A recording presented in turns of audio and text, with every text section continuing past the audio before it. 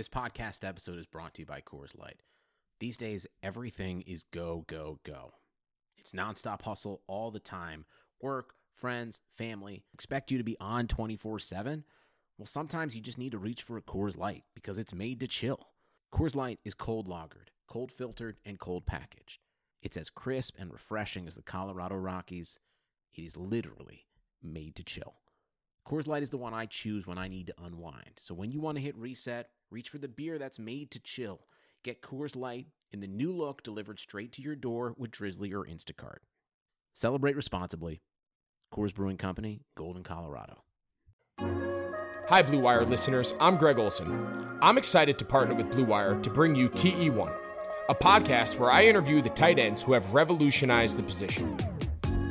Listen in as I have raw, in-depth conversations with the all-time greats like Shannon Sharpe, Tony Gonzalez, Travis Kelce, and George Kittle. We'll explore how the tight end position has changed over the last 60 years and what it takes to be the very best. Subscribe to TE1 from Blue Wire Studios today so you're ready for the August premiere.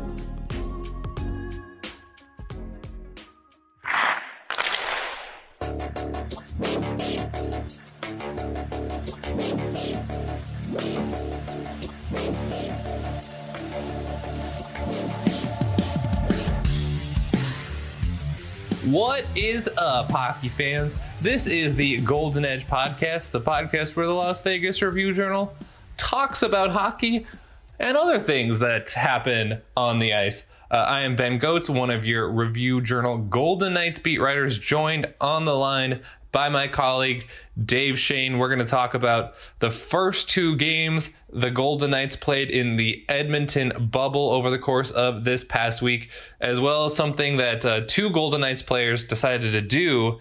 Before we get into everything, I want to remind everyone that the Golden Edge podcast is presented by Favor, drinkafavor.com, and Deal Dash. Also, make sure to please check out all our work at reviewjournal.com. We're trying really hard to put out some great stuff for you guys, despite the fact that we're doing a lot of it over Zoom calls.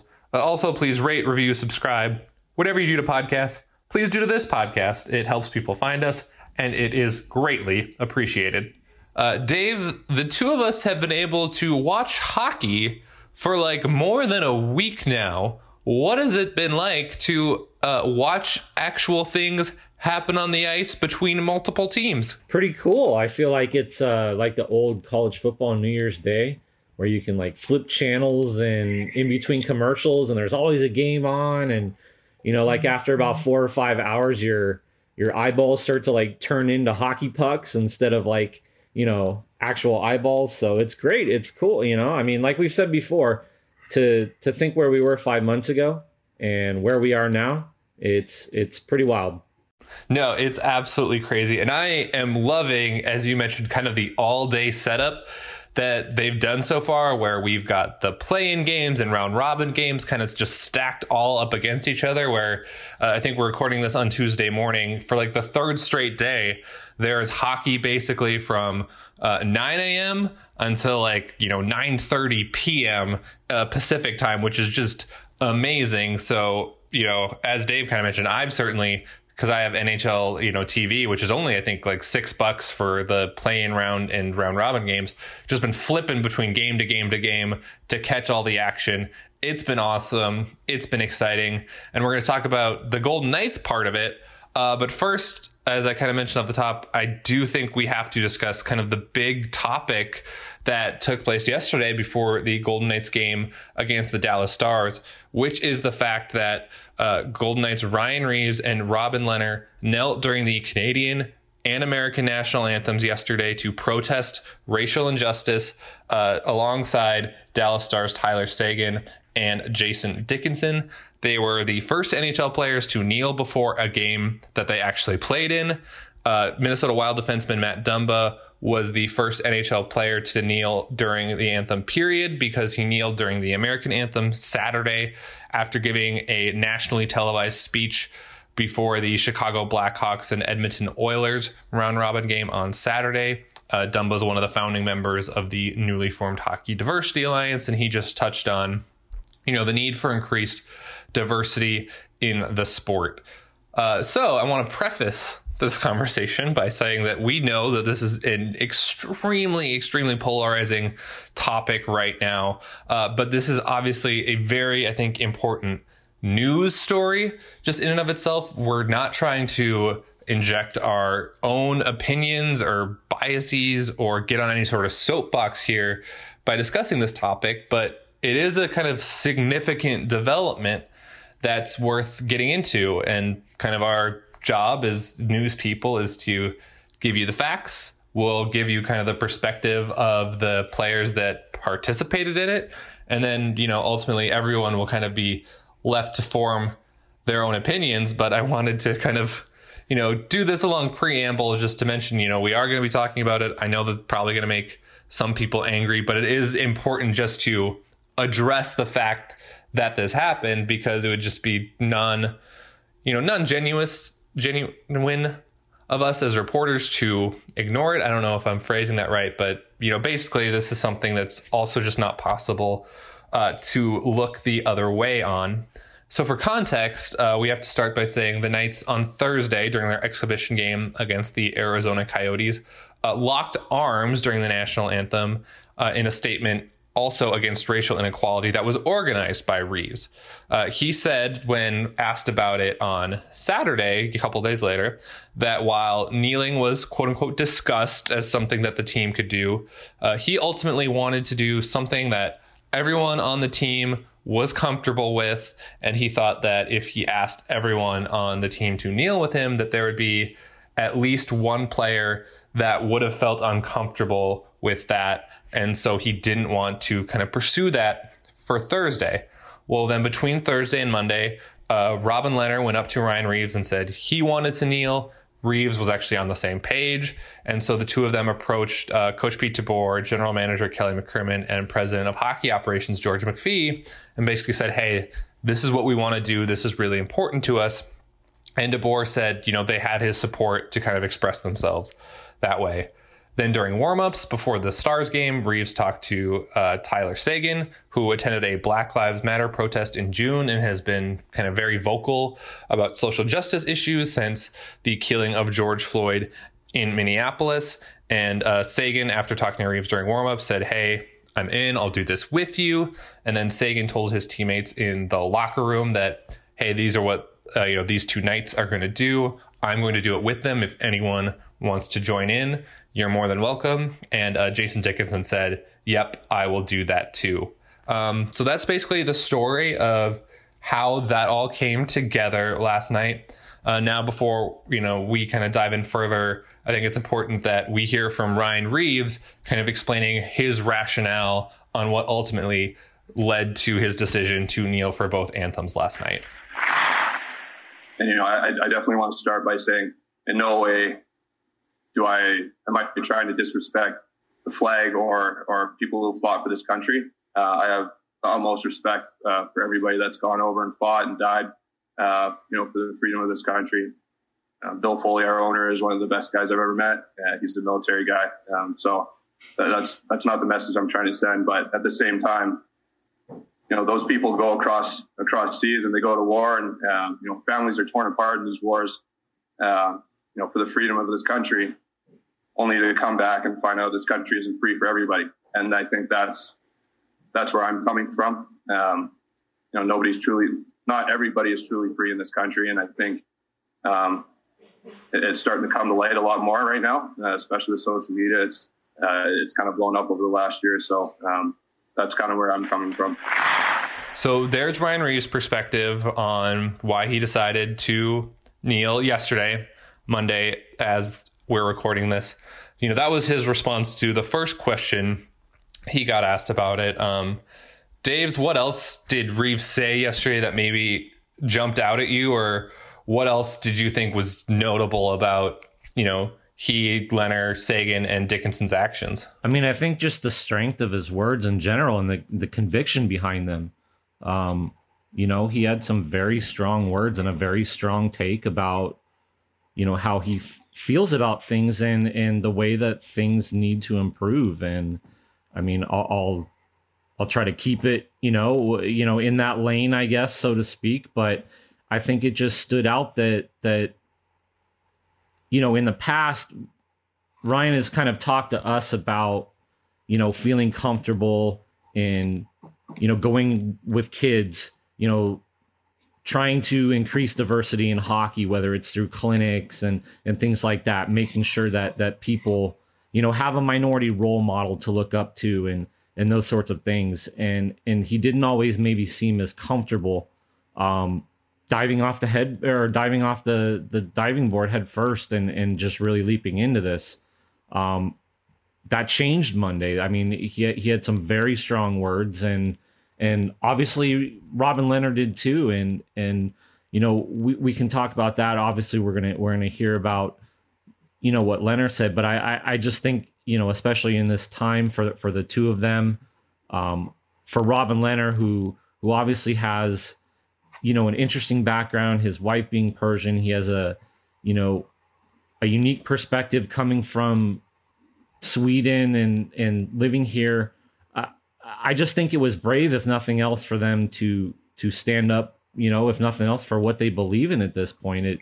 It takes a lot of courage, and they showed it. They knew what was going to happen. They knew it was going to be on every TV channel in Canada, in America, across the world. And for them to be the first ones, in uniform to take a knee, because Dumba wasn't in uniform. I think it just speaks to, how strongly they felt about the issue. Yeah, absolutely. And, I want to hear from Lehner too here in a second. But first, I want to once again kind of, provide a preamble to provide context for this, because, as I've already mentioned and Dave kind of touched on, we're not trying to, I guess, quote unquote, take a stance here. We're not trying to make this political. We're just trying to provide the player's perspective and let people know how they were feeling when they ultimately came to this decision. But of course, kind of, I think one of the key responses Lehner gave last night was a political answer, because Lehner, for people that don't know, generated some controversy back in 2016 with a goalie mask he wore when he was with the Buffalo Sabres for a military appreciation night in 2016. He wore a custom mask that included infantrymen from the 82nd Airborne Division and the logos of the different branches of the U.S. military. It also had a Donald Trump sticker when he was the president-elect at that time of the United States. And so that's kind of important context when setting up, what he had to say about, his decision to kneel during the anthem and what it meant to him and why he, chose to do it when he did it. So let's hear from Lehner right now. Yeah, well, I wouldn't say, I did mistake once, put the Trump sticker on my mask, something I regret now, after seeing how divisive things have been. But in the end of the day, this is not politics. This is human rights. It's not about politics. It's, I've been, part of conversation. Everyone's talking about conversation and, education and listening, but it's time to start doing something, not just let this be a news cycle and forget about it and do it all over again. Everyone should have the same chance in society. Everyone should be treated the same. And I've seen a lot growing up. I've seen, my family's of color, and what I've seen and how things are, it disgusts me. And in the end of the day, I think I love America, but there's a bunch of things that needs to be corrected, and I think they have the power to do so. It's just about willingness to do something about it. And it's time for whites to step in a battle with our brothers and sisters and make some change and stop just talking about it and actually do something. They say a healthy gut means a healthy you. Favor apple cider vinegar shots bottle this feeling into the convenience of a 2-ounce shot. Better digestion, stronger immune system, and the lowering of blood sugar levels are just some of the benefits to shooting a daily Favor shot. Their proprietary blends are raw and organic and mixed with other functional ingredients to create a better tasting experience. First-time shooters can go to drinkafavor.com. Have you ever heard of DealDash.com? It's the best bidding site where you can win things you'd never expect at a price you never believe. They have over 1,000 auctions every day on electronics, appliances, beauty products, home decor, and even cars. Here's how it works.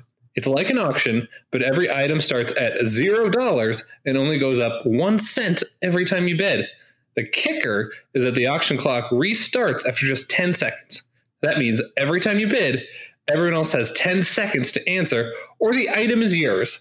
If you go ahead and buy now, DealDash is offering our listeners an extra 100 free bids upon sign-up on top of their other discounts. Go to DealDash.com and use the offer code EDGE or DealDash.fm/EDGE. That's DealDash.fm/EDGE. So there's Leonard's rationale. Once again, obviously people can have their own thoughts and opinions about what he had to say, but we did want to provide you kind of, his words in their entirety so people can form their own opinions off of that.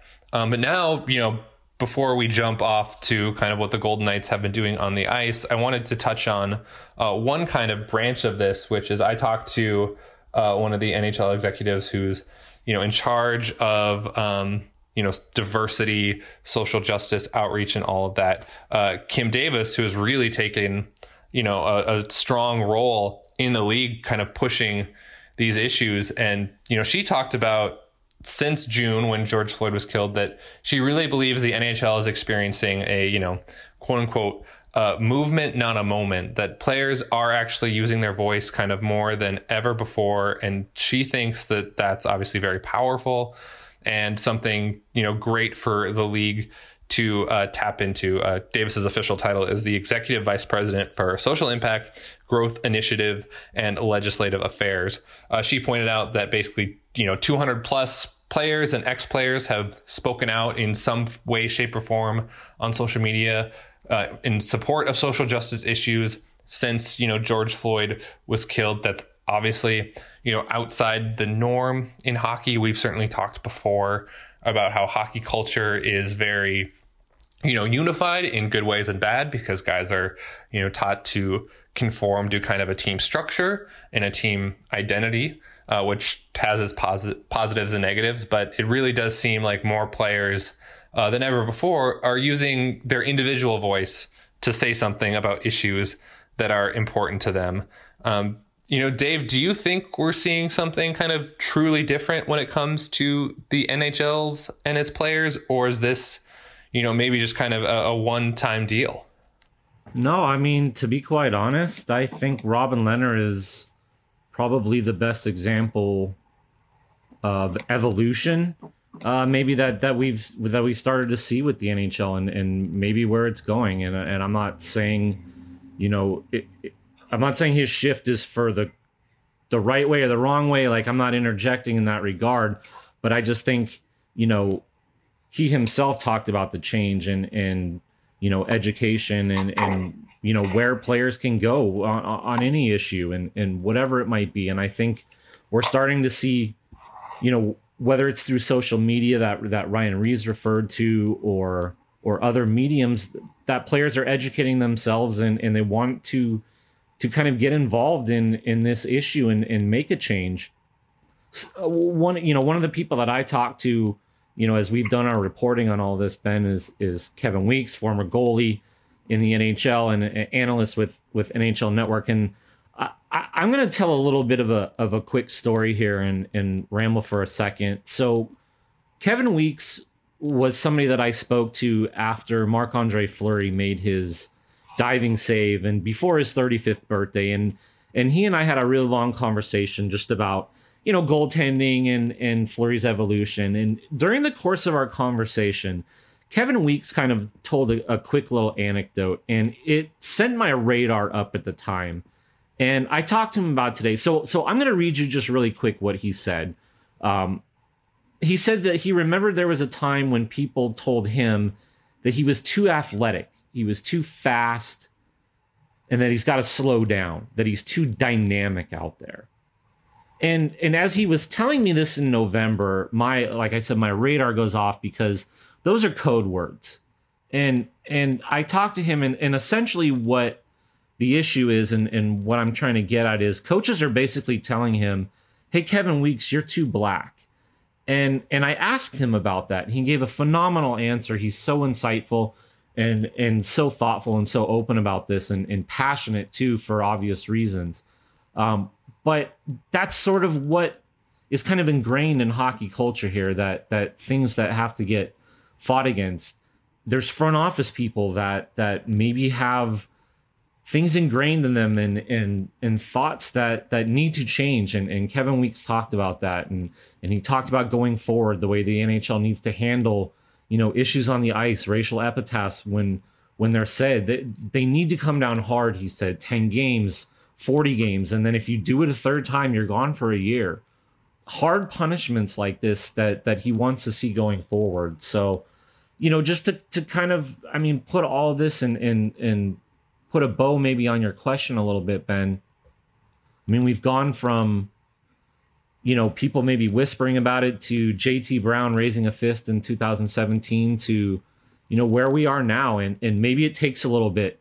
Maybe it is a little bit slow, but I do think that the train is heading that direction, and we are, moving that way, and the NHL is evolving in that regard. Yeah, I think all we kind of need to say about it, to, put a bow on it, like you were kind of alluding to, is, JT Brown, for those who don't know, he was on the Tampa Bay Lightning in 2017. He's currently on the Minnesota Wild. Raised his fist before the national anthem as kind of a form of silent protest in 2017, and received a lot of criticism and a lot of attention for that. And now, fast forward 3 years later, not only are Ryan Reeves, Jason Dickinson, Tyler Seguin, and Robin Lehner kneeling during the national anthem, the NHL's Twitter account is retweeting those pictures, and they're retweeting, a quote from Ryan Reeves with a black and white picture of him with the hashtag Black Lives Matter. And, the NHL in a lot of ways is still very far behind a lot of other sports organizations. And Kim Davis even admitted that to me. You look at what obviously the NBA is doing, Major League Soccer with what it's done during its MLS is back tournament, even some things that have gone on in baseball, and the NHL in a lot of ways is still kind of behind those leagues in terms of social justice initiatives.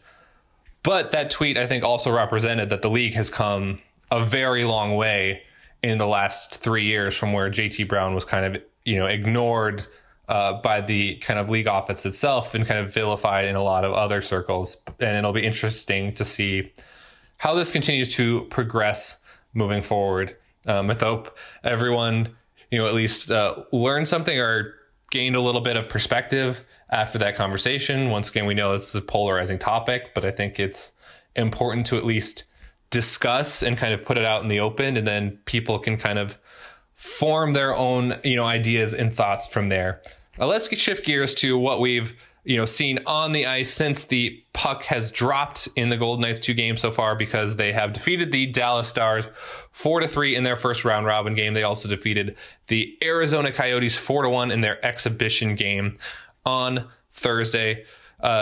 Yesterday, the Knights were actually getting smoked 3-1 through 2 periods, and then they scored 4 goals in the third to come out with the win.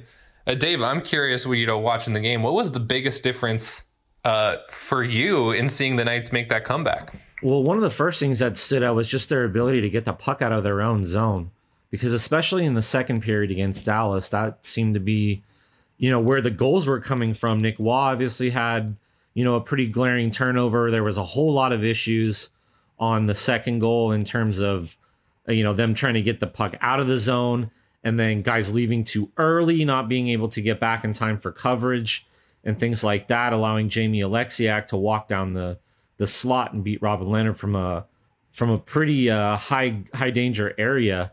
So I think just for them to be able to control the pace, speed it up, and get out of their own zone cleanly, just led to, a lot of the things that we've seen them work on, and especially, the Nate Schmidt goal and jumping up, being able to clean up that loose change. They just, kind of seem to find some momentum, find their game. And I guess you could, in some regard, point to the Mark Stone goal as being the spark that started it.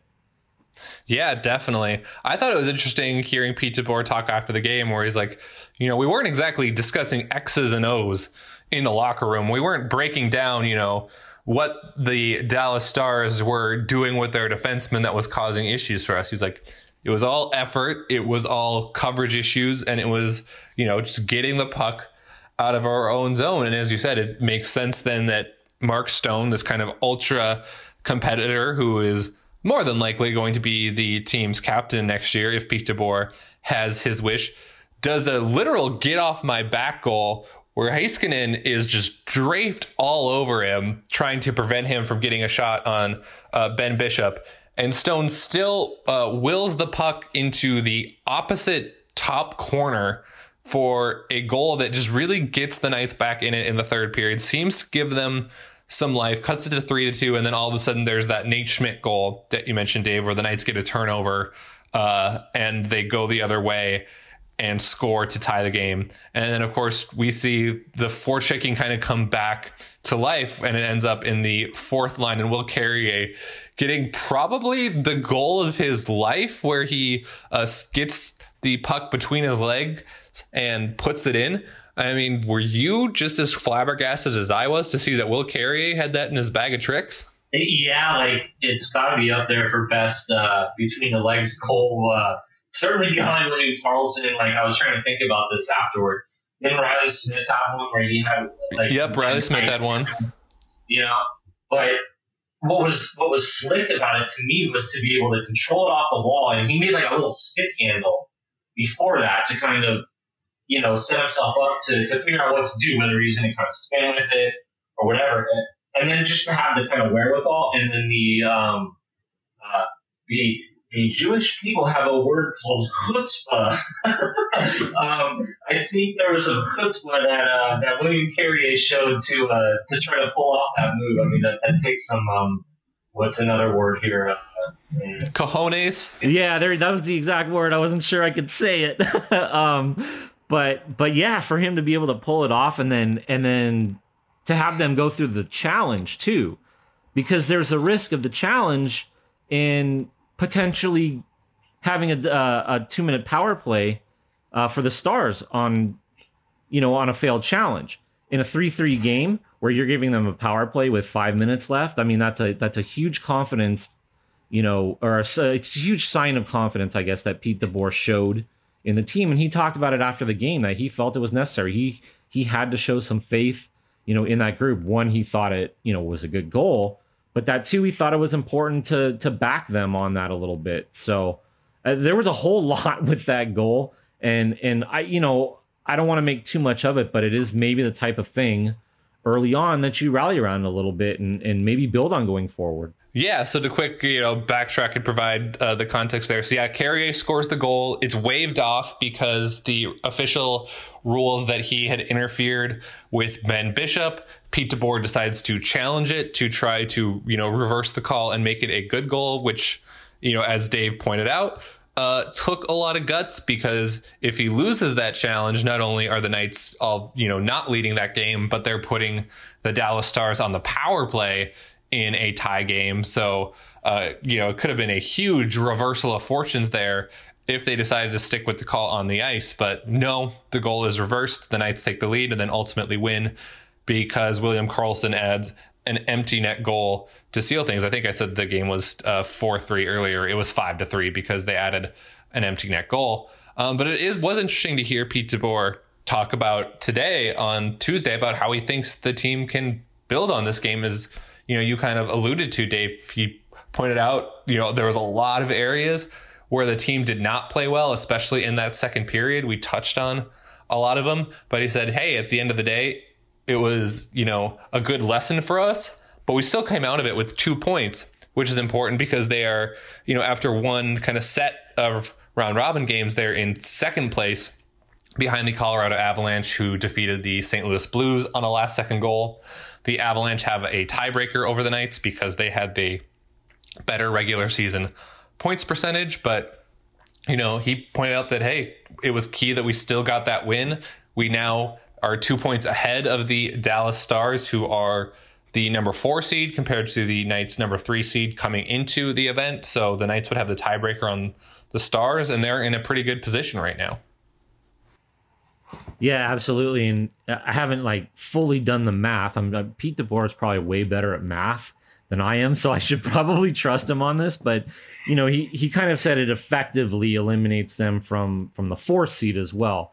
And I'm trying to figure out in my head, well, what if they do this?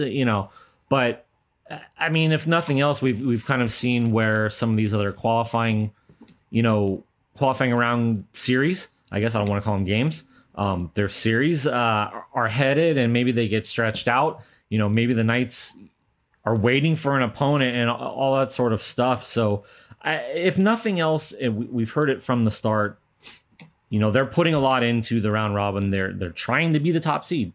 I mean, they're buying into the notion that if the playoffs are going to be reseeded, that the number 1 seed is going to have the quote unquote easiest path. So if these games are, not just dress rehearsals, and they're actually, have meaning, whether they're artificial or not, then the Knights are certainly looking at them like they matter. And they want that number 1 seed. It'll be interesting because I think the 2 toughest games are coming up. They're going to get a St. Louis team that, if St. Louis really cares about its seeding, they're going to come out, a lot more desperate than they were for their first game against Colorado. And then they're going to, obviously the Knights finish off with Colorado, which, depending on how Thursday goes, could be for everything on the line in terms of the round robin at that point. I mean, I don't know. I was kind of skeptical. I'm not a huge fan of the setup, I guess, but it's kind of fun, kind of intrigue. There's some storylines there for everybody to follow. No, there's definitely some intrigue. So yeah, as Dave mentioned, the Knights next play the St. Louis Blues on Thursday and the Colorado Avalanche on Thursday to finish out the round robin, times TBD. Yeah, the NHL is reseeding the playoffs after each round this year, which is a change. So the number 1 seed has basically never been more important when it comes to the NHL postseason, because it ensures you get the easiest matchup in each subsequent round. So it's definitely something that the Knights seem to, place some importance on, and they showed that last night. And then before we kind of wrap up this podcast, I'm just curious, and I want to talk to you, Dave, about what your feel on the setup has been like, because now we've watched, 2 empty arena games featuring the Golden Knights. I've watched plenty of empty arena games featuring other teams because I can't get enough playoff hockey right now. What's your read on what the setup has been like, what the games have looked like, and what you kind of feel about, I guess, the sounds of the game too, which is a topic that you wrote a great story on last week. Oh, well, thank you. I mean, I think the setup itself is cool, and they've done the best that they could to kind of create an environment, almost, a TV set, without the fans in there, and covering it with the tarps and all of that. I think the biggest thing that I've noticed, though, in terms of the broadcast, is it almost feels too much like a regular broadcast. And what I mean by that is, other than some camera angles and things like that, they've piped in the crowd noise, and it's so seamless, you don't even think that it's any sort of different broadcast than you've heard the last, handful of years, or as long as, you've been a hockey fan. So in that regard, I was kind of hoping for a little bit more insight into the sounds of the game. I wanted to hear players hollering during a breakout rush for the puck, tapping their sticks on the ice, or even some of the chirping and things that Jonathan Marchessault referred to that I wrote about in that story.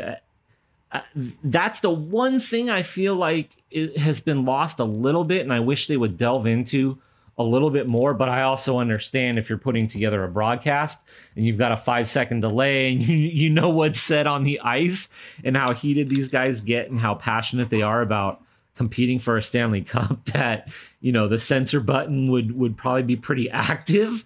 But that's the one thing that I feel like is missing a little bit, is just some of that behind the scenes, you know, right there in depth in there with the players a little bit and hearing them. Yeah, you can hear a little bit, like, you know, you hear, you know, over, or like wall when defensemen are talking about how they want to start the breakout out of their zone. But, you know, overall, I agree. It hasn't been kind of quite the cacophony of sound that maybe people would have expected. It is interesting to hear the players kind of talk about it. And basically most guys have said the same thing, which is, yeah, you kind of notice it when maybe you're warming up or when you're on the bench sometimes. But, you know, when you're on the ice, kind of the competitive juices take over and you really don't focus on the crowd anyway. I mean, Paul Stastny said even for, you know, sold out playoff games, he usually isn't paying that much attention to the crowd when he's actually on the ice trying to get something done.